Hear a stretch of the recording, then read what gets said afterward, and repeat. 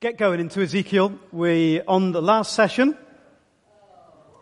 Oh, fantastic. Someone's going to be disappointed about it. Some of you that aren't regularly with us might have seen some of the tweets out there week by week. I've heard God speak every week through this book. And it's a book that perhaps has been locked or closed to many of us. We know little bits of it, little snippets. Ezekiel 37, dry bones. Hey, I know that. But we weren't quite so familiar with the rims high and awesome of chapter 1, or some of the sour grape sayings of chapter 18, and so on and so forth. So I hope you've grasped something of what was going on in Ezekiel's time. Big picture, just as we come into land, was that when we meet Ezekiel in chapter 1, things are in a right mess for him personally, let alone the nation of Israel. He's lost everything. This seems to me suddenly to be a really important place for us to start this morning. Some of us have come this morning with the knowledge that one of our school friends died yesterday. So sometimes life just sucks, doesn't it? And it's really hard to make sense of the pain that we feel, the anger that we feel, the disorientation and stuff. And we haven't got clever answers to all of those things. But in Ezekiel chapter 1, we meet someone who'd lost everything. He'd lost even his wife. He'd lost his homeland. He'd lost his job. He'd lost his family. He'd lost the reality of his upbringing. And he lost his wife as well. And he's plonked in this foreign land. And he discovers, even in that place where it was all wrong, where everything had gone catastrophically belly up, that God was able still to be sovereign and work his purpose out. That song that Jake asked us to sing, that blasts out in our house, Father, let your kingdom come, something, something, something. And then there's something about in suffering and pain. What's the next bit? Claire? In suffering and pain, something. He's still, our God saves. And it's amazingly true. And I don't know how God can figure out the pain and mess that some of you young people are going through this morning. Only God can reach those parts of our lives that are really hurting and troubled today. But I've known God long enough to know that he's able to sort out the biggest of messes and the greatest of pains. And when it looks like everything is lost and it's all over, a bit like a man dying on a cross, then resurrection is only just around the corner. How cool is that? And that's what we're coming to believe and coming to understand, that God is sovereign in and through it all. So if you want to catch up on this whole series, you can get it there and find out about it. And this morning, we're going to wrap it up in Ezekiel 47. But before we say that, I just want you to hang here for a moment. God is sovereign, and there is no situation beyond his reach. Honestly, that's the truth. And it's sometimes hard for us to hear that, to receive that, to understand that, because our circumstances are going bananas. Our circumstances are saying that it's all lost, it's all over, we're in a right mess. Ezekiel, from chapter 1 right through to 47 tells, and then on to 48, tells this amazing story that God is sovereign and can sort out the greatest of messes. And I've been learning to trust him a little bit more through these last weeks, and I hope you have too, as we've journeyed together. So, we're in chapter 47, and it moves to that place where God has fixed it all up, where God has restored and renewed his people. Ezekiel sees a vision of what one day will be true.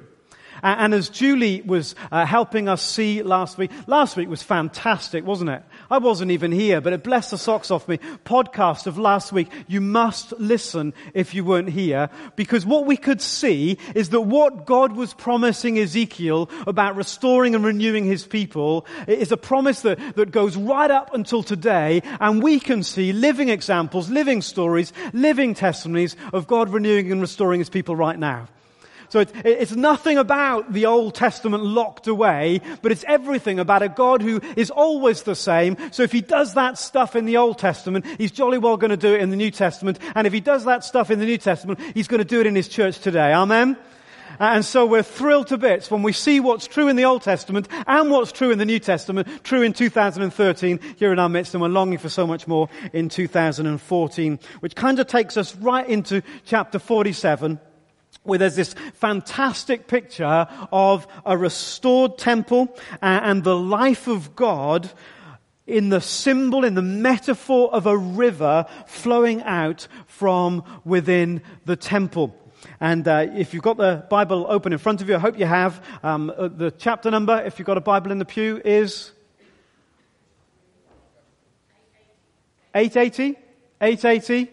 Have it open in front of you. There you'll see it's 1 to 12, what Luke read to us, the picture of the temple that was smashed, rebuilt, and a river flowing out of the temple. It's a metaphor, it's a symbol. A river could not have flown in that kind of way, in that sort of direction. It's not trying to make some geological point. It's trying to make a spiritual, a theological, or even an ecclesiological, about the church, about the people of God, point. So God gives Ezekiel a picture of a river, and Ezekiel, being a good Old Testament guy, knew exactly what the river was all about. You see, a river or flowing water was a symbol of the life of God, or if you like, the Spirit of God. There are streams, there is a river whose streams make glad the city of God. It was a river in Eden that gave the garden life. It was a river, it is a river still, at the end in the great picture of Revelation,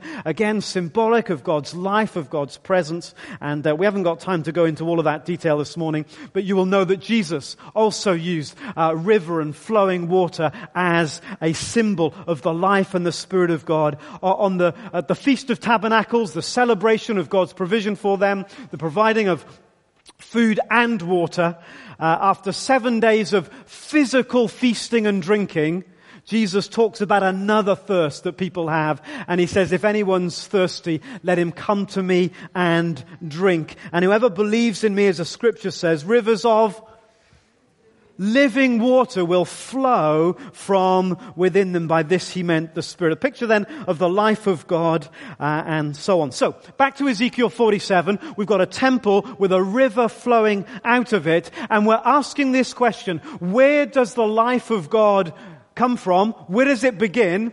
And how do I make sure I get in its flow? Where is the river of God begin, and how can I make sure I get in its flow? Because what we have discovered more and more and more and more is the more of God's life that you glimpse and grasp, the more of it you want.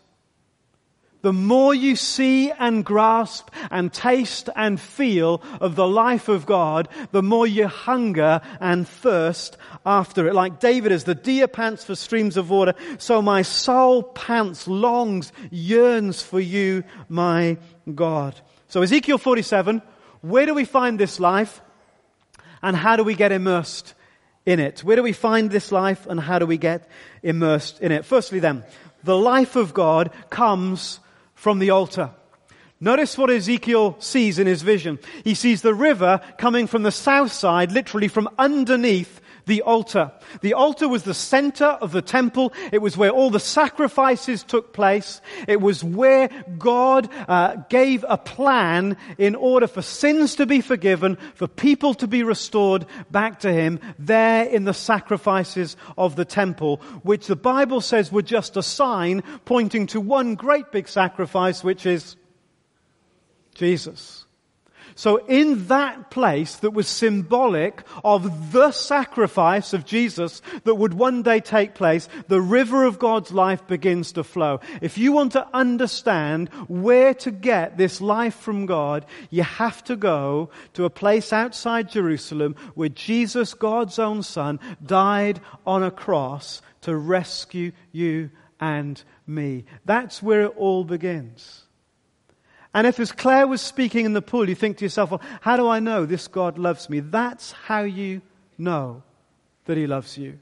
Because He gave His very self. God so loved that He gave His Son for us, for you, and for me. There is no other place from which the life of God flows. Which is why Paul, the great leader in the New Testament church, would say it's really, really simple. We just preach Christ crucified, because it all starts there. How many of you have made it to that cross and seen the wonder of a new life that starts there?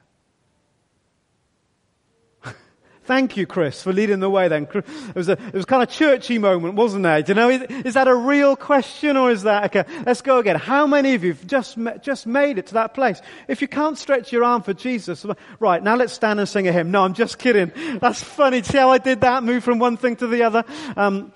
It's there. In that place. In those moments where God gave himself, all new life starts there. And so in the end, we don't preach anything else. It's Christ and him crucified. There's no other story. There's no other rescue. There's no other means to get ourselves put right with God. It all starts there. But look what happens next. The life of God, secondly, flows out. Here is the temple, the church, the place where the people of God gather, but the life of God doesn't flow in, as we might expect. The life of God flows out, heads outwards. It's not a drag in, but a push out. And that's something we've been learning, haven't we, over the last few years. It's not about the number of people that we get in to get seated. It's about the number of people we get sent to do mission. It's not about the number of people we get seated. It is about the number of people we get sent for God and for his purpose out into the world. To be in the flow of God's Spirit, to be immersed in God's life, you and I need a momentum out. And did you notice, if you look a few verses on, that the further out they went, the deeper the river got. The further out, the greater and more powerful and more real the life of God becomes. That's a little bit of a paradox. It's contrary to our natural intuition, where we want to gather and look to this place, to these gatherings, as the place where we will most greatly see and know the life and power of God. Yet this vision that God gives Ezekiel, that's still being worked out through God's people even today, says, as you move out, so the life of God gets richer and deeper as you move out. And we know that when we listen to story. If you listen to missionaries and people whose presence of God is something we admire, they've often, if not always, been people that have lived out on the edge. The people who speak most powerfully are those who've known God at the front line, at the frontier, out where God is at work. The sanctuary is safe, but the life of God is only a trickle there. Have you noticed that?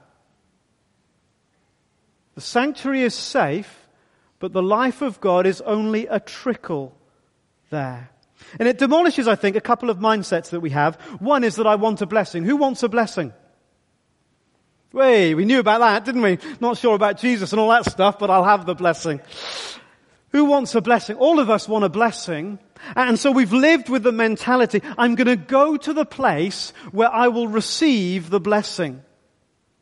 So I will go to that meeting where that person is speaking. Or to that place where those people are leading the worship. Or to that event where God seems to show up where he hasn't quite been given a ticket to the other events that happen. And so we can live with this mindset. I'll go to the next thing, the next conference, the next moment, wherever that might be, in order that I might get a blessing. Where is the biggest blessing found in Ezekiel's vision? It wasn't in the sanctuary, but it was at that place where the river became so broad that you couldn't really get across it. All you could do is swim, if you can swim, and let it wash over you. Which challenges the other mindset that goes, I want to be fed. There isn't a church where someone hasn't arrived and said, I'm coming to your church because I want to be fed. People say that to me. We're here because we want to be fed. And I kind of understand that at one level. And what we're saying is, if I'm going to really grow in the life of God, then I need more teaching. Or I want deeper teaching. If only I had slightly deeper teaching, then my spiritual life would grow to new heights. I need deeper teaching. I want meat. Those of you who know the King James might be tempted to say, I want meat. Don't we all? Unless you're a vegetarian. Of course you don't want meat, because meat is bad. But it's actually quite yummy. Mike Pilavachi said a few years ago, the meat is on the street. The meat is on the street. And you go, whoa, hang on, really? Is that what he's saying? What you really need, if you want the life of God, the blessing of God to flow through you in measures that you haven't yet experienced in your life, what you need is not to be taught something you don't yet know, but it is to do something that you already know. What we need to grow is to actually do what we have already been taught, rather than to put that off in order to teach ourselves new things that maybe we equally will not do. We need to find the meat that's on the street. If you're ready to tweet, this is a brilliant tweet, and you can pass it off as your own if you like, but I'll catch you. We miss the point if our learning is outpacing our obedience. Julie's going for it. We miss the point if our learning is outpacing our obedience. We will only grow as high or as deep or as wide as our obedience. We will only receive the blessing at the depth to which we obey, not the amount that we learn. Now, please don't misunderstand me. Please don't misunderstand me. I am a Bible person. I've devoted the whole of my life to learning about the Bible. We are committed to teaching and understanding and receiving the revelation of the Bible. This is not about saying we don't need that at all. But if we learn more and more, and if we learn faster than we obey, we will not grow. That's what Jesus said. He said, my food, I want meat. I just want teaching. I just want to go deeper. Give me meat. Jesus said, my food is to do the will of Him who sent me and to finish His work. That's where you will find the food that will enable you to grow. It's why this past couple of years we have begun to see some amazingly exciting things going on in and around our church community. As I said at the church meeting last week or the week before, I've never been in a church. Never been in a church. And I've been in churches all my life. I've never been in a church where I could look back over the last few months and know people who found faith in Jesus for the first time. And I can look into the future and I can see people in the next weeks and months that certainly will. I've never been in a church like that. Maybe I've just been in all the wrong churches. And the reason God is breaking us into new ground and new ways is not in the end because we've learnt more, but because we have intentionally said we're going to try and obey with greater integrity. And as I listened to that podcast in my kitchen on Friday morning, I wept because God's doing something in our midst which is absolutely brilliant, because we are learning, and I am learning, to actually do what we spent a lot of time talking and thinking about. And it's in the obedience that we discover a meat, a food that enables us to grow. You see, in the end of the day, the services aren't any different, and the preaching's probably getting a bit worse. But we're doing some stuff, and it's in the obedience that we're seeing the breakthroughs. In the obedience. Flows out. Which takes us on to the third. The life of God starts with a trickle. Isn't that brilliant? It's brilliant because I can handle a trickle. Because it starts where we are able to start. I love this. Even after 1,000 cubits, which is about 500 meters away from the temple, it's only ankle deep. Commentators talk about it trickled forth. It trickled forth. We can all start a trickle. Imagine, what if we started serving coffee to people that pass by on a Sunday morning? Imagine. Imagine, what if we started a sewing cafe and just got to know a bunch of people and saw what God did? Imagine. Imagine if we just knocked on a door full of young people and said, hey, can we help you celebrate Christmas this year?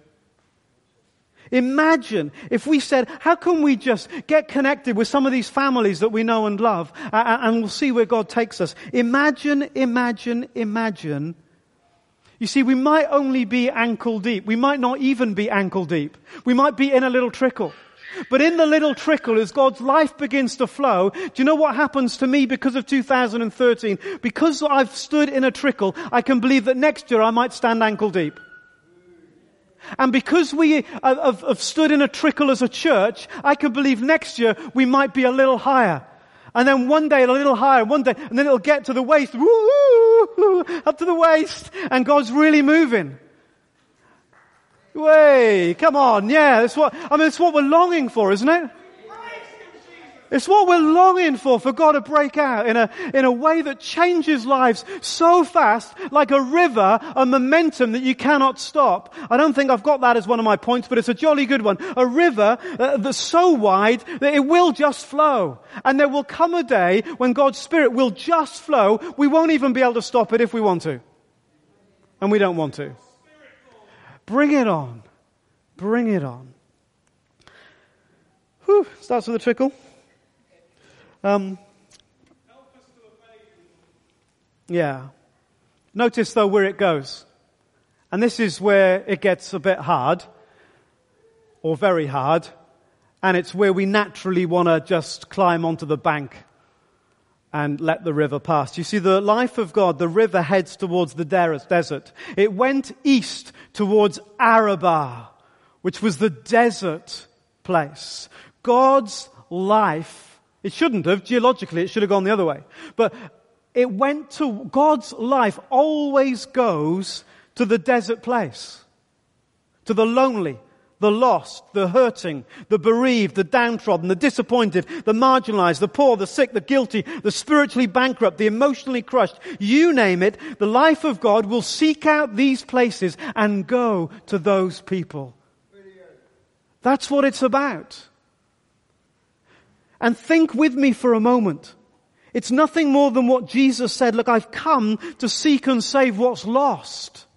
I've come for the desert places and for the people living in desert-like lives. I've come for people that are dry and weary and worn out. I've come for people that haven't got it all together. I've come for people that are sick and hurting and disorientated and don't know which way's up in this world. I've come for those people to seek and save that which is lost. And that's the paradox. The greater the desert, the more of God's life can be experienced. By the end of Ezekiel 47, the trickle has become a mighty river, but that mighty river is in the desert. Where do you want to be? You can be with the trickle in the sanctuary, or you can be in the desert with the overflowing abundance of the living God. And that was the challenge that the Lord was setting out to the people through Ezekiel's vision, that we are still working out today. And there in the desert, the life of God brings abundant life. Where living creatures will live there in the desert. Why? Because the river flows. There'll be large numbers of fish.